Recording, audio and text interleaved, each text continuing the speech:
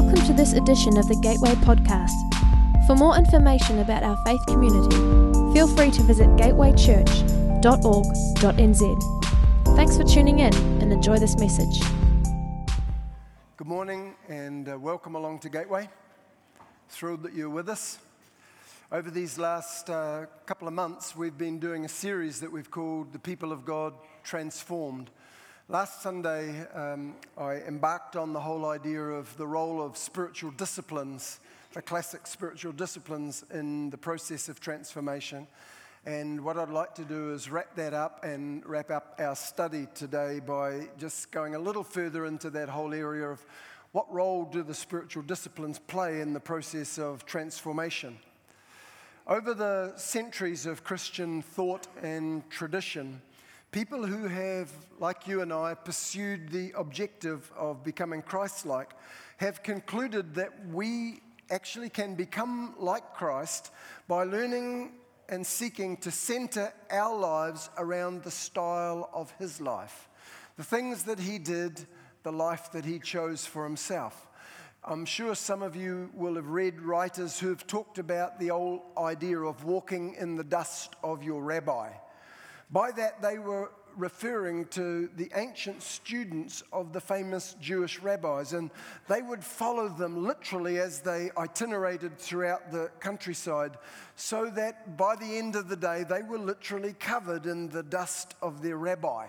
And that became kind of a synonym for the goal that was ultimately to be conformed to their rabbi, so that if all went well, they could do the things that their rabbi did. They could be the kind of person their rabbi was. So we're in a way talking about being covered in the dust of Jesus by following in the kind of lifestyle that he lived. And the spiritual disciplines are those activities that traditionally and historically have been understood to be the kinds of activities that Jesus engaged in and centered his life around.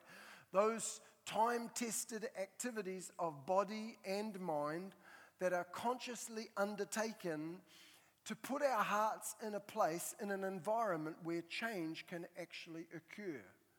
Now, I mentioned last week that the mechanics of these spiritual disciplines, whether it's prayer or fasting or solitude or silence or whatever these disciplines are, the mechanics of the spiritual disciplines don't and can't produce change in the same way that a farmer cannot produce the growth of a seed.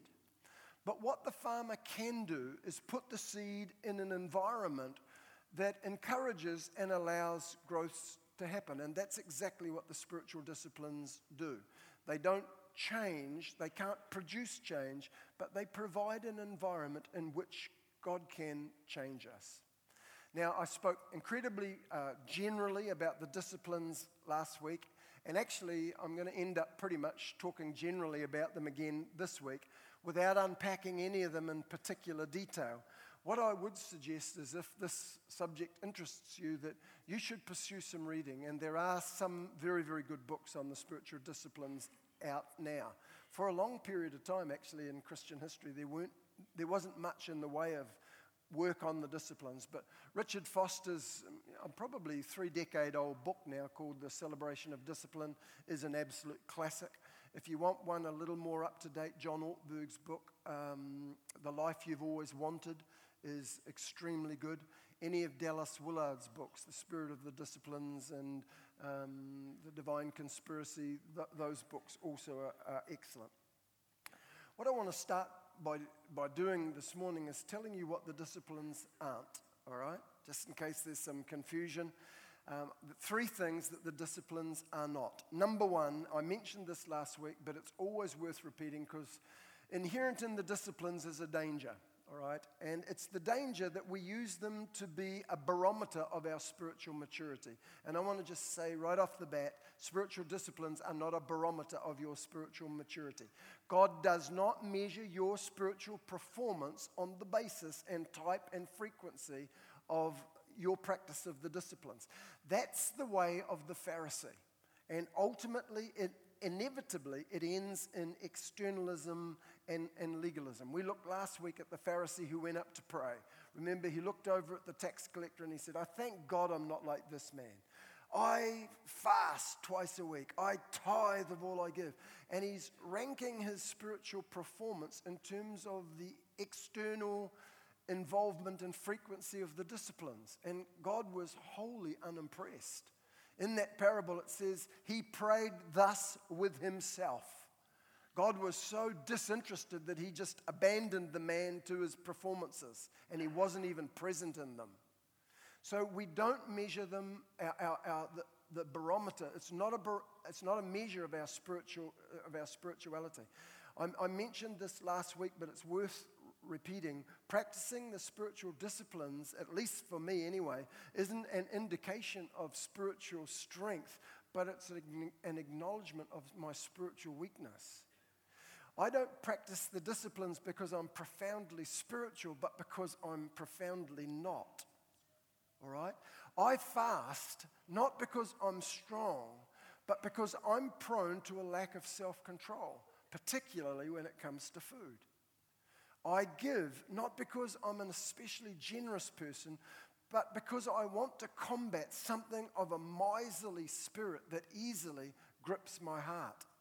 I seek silence because I prefer noise. Noise lets me hide from myself. It hides myself from myself. So I don't involve myself in the spiritual disciplines because I'm strong, but because I'm not. All right? If you want a measure of spiritual well-being and maturity, don't look at the type and frequencies of the person's practice of the disciplines. Look and assess whether they, or more particularly whether you, are growing in your love for God and your love for people. Because that's the measure of spiritual well-being. Not how much you fast, or how much you give, or how long you pray. The practice of the disciplines are not a barometer or measure of your spirituality. The second thing, and this needs to be said, is that the practice of the spiritual disciplines aren't necessarily unpleasant. Some of us have the impression, probably given to you by people like me, that the disciplines have to be hard and unpleasant if they're going to be real and effective. In essence, it's the old story, the worse it tastes, the better it is for you. Now, I'm not sure why we kind of grow up thinking God is going to say this, but we expect, or at least I do anyway, I expect God to say to me, eat locusts, or worse still, Brussels sprouts, or eat nothing at all. You know, I expect God to say that to me. But when you actually look at the spiritual disciplines, you'll notice that they're not intended to be unpleasant. In fact, one of them, universally recognized as a discipline, is celebration. God isn't trying to make us all miserable. He is, without doubt, the happiest, most joyful being in the universe. Joy is his basic character. Built into the yearly cycle of Israel's life of faith were great seasons of celebration. God didn't say to them, I want you 3 times a year to gather and be as miserable as you possibly can. He said, I want you to get together 3 times a year and celebrate the feasts. We all remember that Israel had these 3 great feasts. They were holy days, by the way, from which we get our English word holiday. They were times of family gatherings, of eating, of drinking, of dancing, of camping in the streets, of general rejoicing. Now, what I'm about to say, I know is getting on thin ice, and I know it could be misunderstood as giving license to some people to whom, quite frankly, don't need license. But let me read a passage and comment briefly on it from Deuteronomy chapter 14, verses 23 to 26. This is God talking to Israel about their yearly feasts, and he says this, make a feast before the Lord your God in the place which is to be marked out, where his name will be forever. The 10th part of your grain and your wine and your oil and the first births of your herd and your flocks, so that you may have the fear of the Lord your God in your hearts at all times.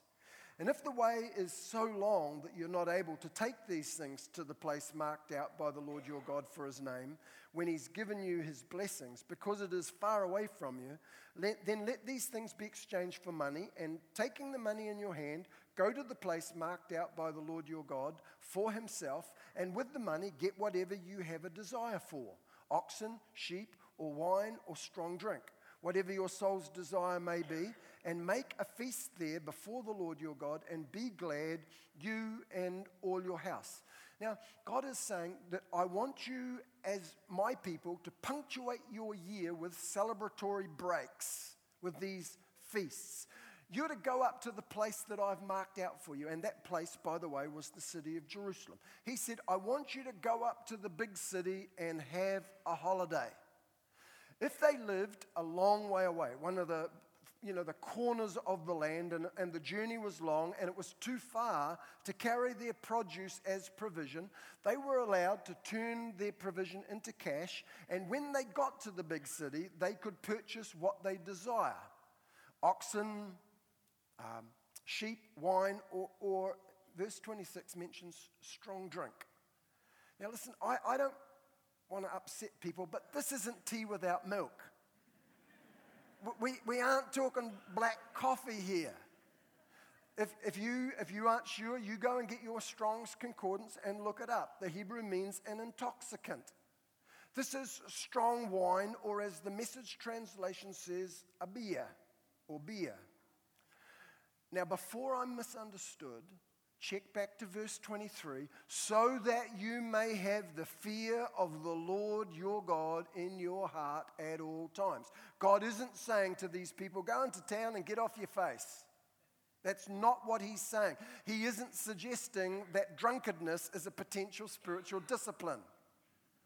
Listen, all of you know the abuse of alcohol is a curse in our society and on our families, and the Bible forbids its abuse. But moderation and joy in all things is encouraged and not forbidden. God is not a cosmic killjoy who is storming across the battlements of heaven with a 4x2 with a nail in the end of it, looking for somebody who's having some fun so that he can bring it crashing down on the head saying, "Stop it!" He is joyous, and he wants us conformed to his image. And the disciplines, including actually the ones that at first might seem difficult, are ultimately designed for delight and not drudgery. The disciplines aren't intended to be just hard work, and the harder it is, the better it is for you. Thirdly, wise training, including spiritual disciplines, always takes into account a person's season of life.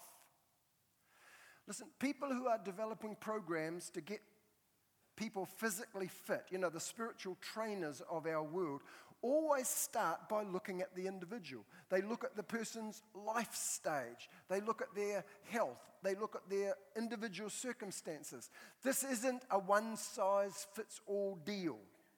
And it's exactly the same in the spiritual disciplines.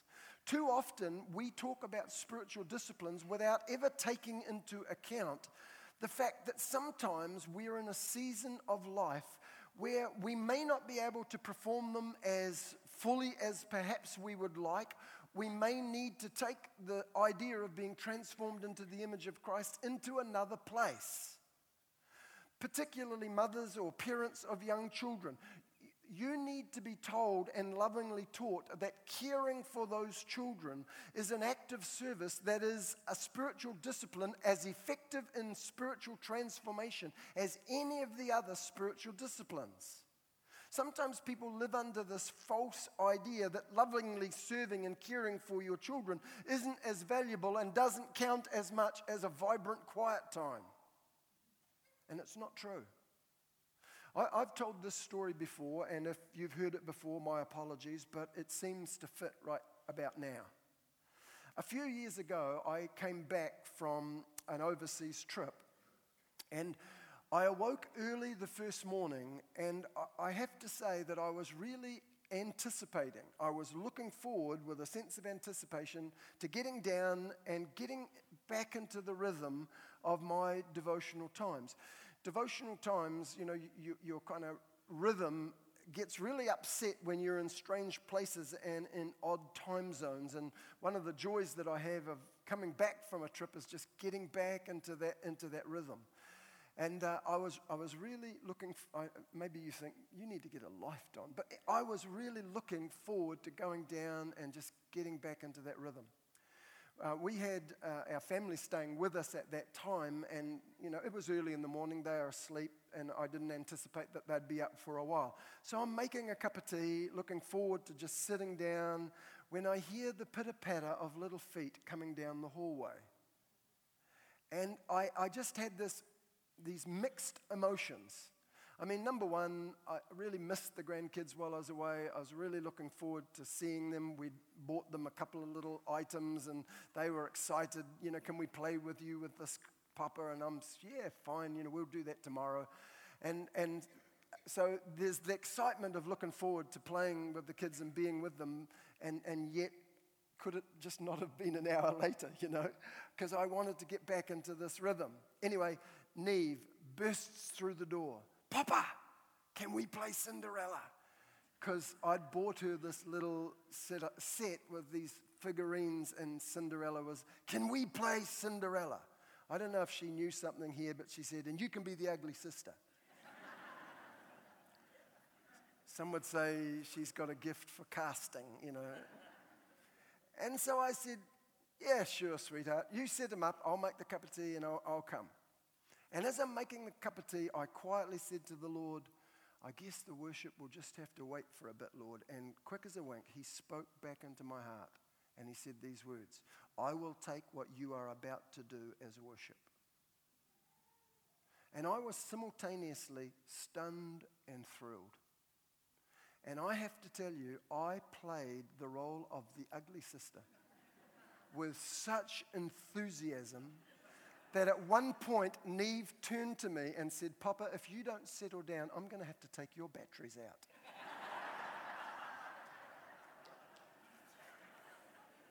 Don't you just wish you could? I know that temptation has gone across your minds a couple of times. Listen, your season of life is not a barrier for, and it should not be an excuse for, Christ being formed in you. Christ can form his image in you, and he'll use all kinds of disciplines and situations. All right?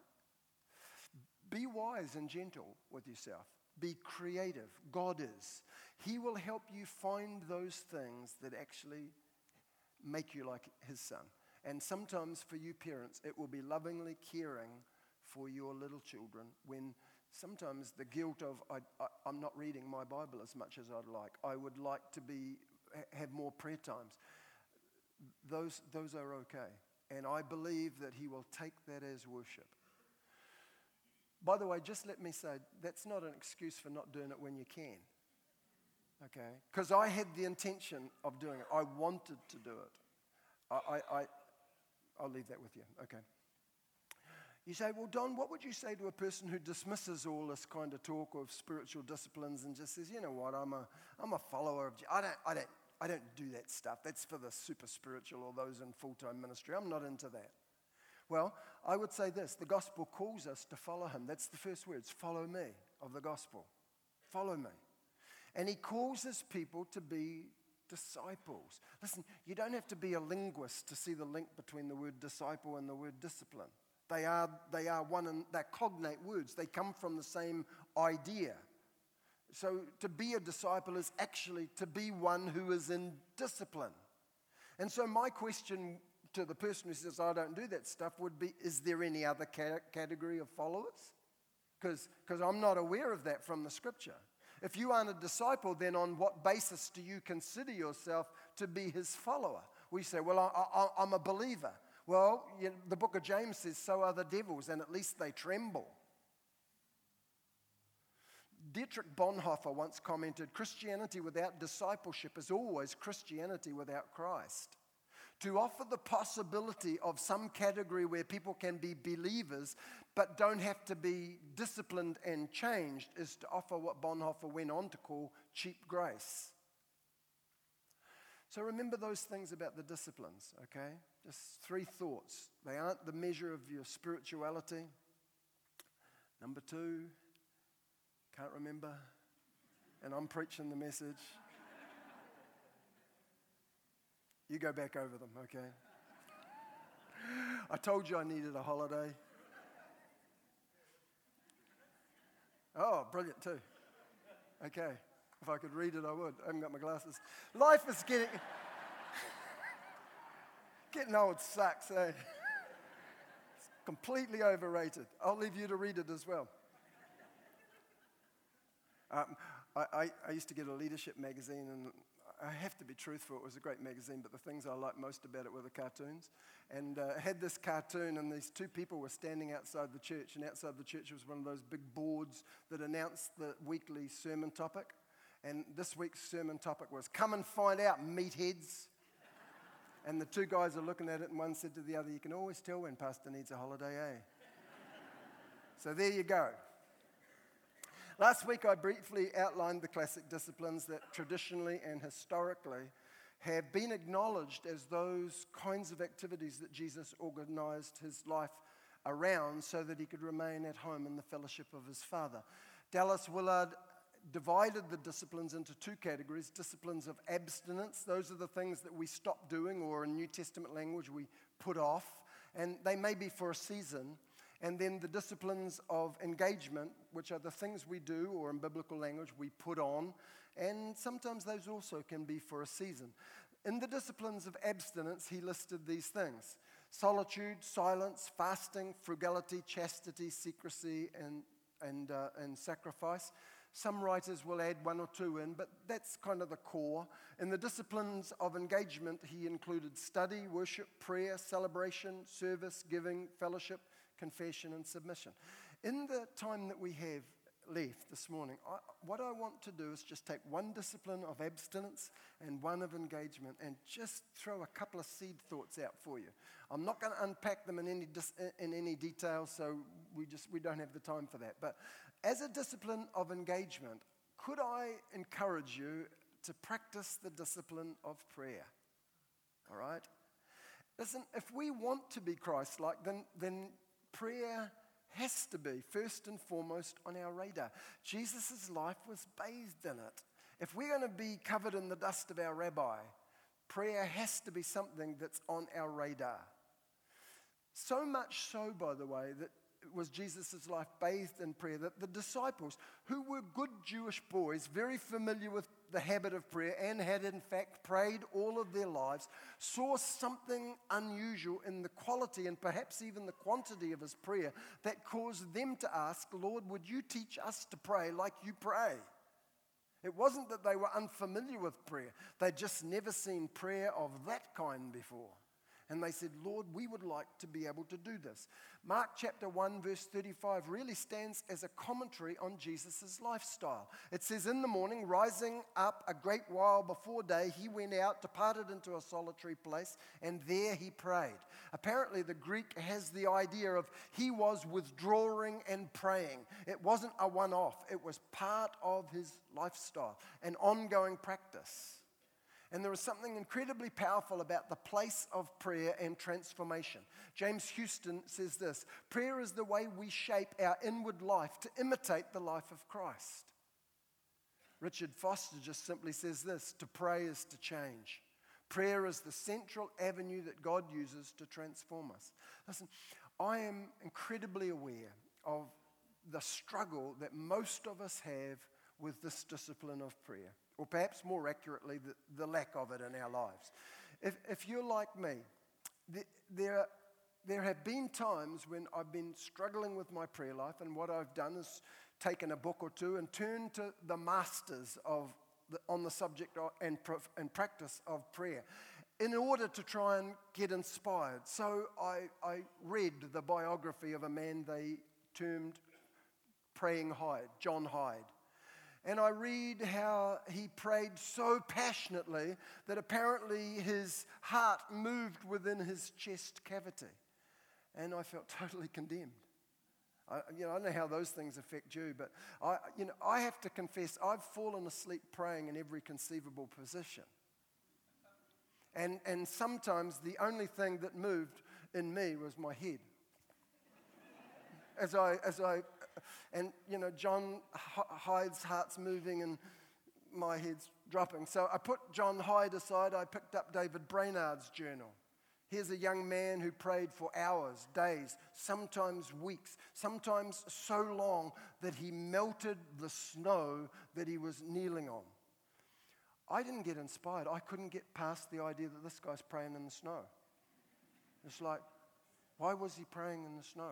Was his wife angry with him and did she shut him out? And he's praying in the snow. I find out that he's only about 28 years old. He's not married, so it's not his wife. I said, did his mother not like him? Why is he praying in the snow? You think, you'd get inspired and go out and, at least I would go out on a summer's morning and pray on the grass, but praying in the snow. He died of pneumonia at age 29. I'm thinking, go figure. I didn't get inspired. I couldn't get past the snow. So I put that book down. I read about Rees Howes moving and influencing national and international events with his prayers. I felt more akin to Adrian Plass, who couldn't move a paperclip on his desk by faith. Do you remember that story? Anybody read Adrian Plass? If you want to celebrate, read Adrian Plass, okay? He tells about the story that he tried by faith to move a paperclip on his desk, and he couldn't. I identify with Adrian Plass rather than Rees Howes. Now, you're probably thinking, you really do need a holiday. Take a long one. The problem with the stories that you read about those, and I'm only kidding in some respects, they are deeply inspiring, but we always read where these guys finished up, but not where they always started. I would read them and be totally buried. Just a word of advice with regard to prayer. It's not exactly profound. It's just start. Start. Resolve to begin. Create a place. Make a time. Persist in the practice. Sometimes I hear people saying, I pray on the move throughout my day. I pray arrow prayers when they're needed. Listen, that might work for you, but my experience is that if you don't pray somewhere, you're probably not liable to pray anywhere, really. Find somewhere to pray. Arrow prayers are fine as a supplement, but in my life anyway, they fail as a substitute. Like most things, you learn by doing. Take your stumbling efforts into God's presence and ask Him to teach you. Sometimes I hear people, that's fine for you. I don't live in a monastery, Don, and I'm not full-time like you. And I can't just carve out great portions of time for prayer. Listen, I don't live in a monastery either, and I haven't always been full-time. As a university student, I found a place on our campus where nobody pretty much ever went, and between lectures, when I was able, I went there rather than the cafeteria. When I was a school teacher, I found a church nearby my school that kept its doors open during the day for people to pop in and just have some silence and solitude. And I used to take my lunch over there and just eat it there. I'm sure the constant pile of crumbs was a mystery to the cleaner. It's like what is it with the crumbs in this seat? I turned my car into a monastery. And I'm not saying those things to make you feel like you're in the presence of another prayer warrior. John, David, and Rees move over. Don is joining the Holy Trinity. Because I am nothing of the sort. I've struggled as much with prayer and guilt over my prayer life as any of you have done. The thing that I did, though, is I simply resolved to keep on going, to keep on praying, to keep on trying. Please don't tell me that you don't have time to pray as you turn away to check or update your Facebook page for the 7th time that day. Okay? Please don't tell me you don't have time. If you must, tell God what you had for breakfast. The rest of the world doesn't care.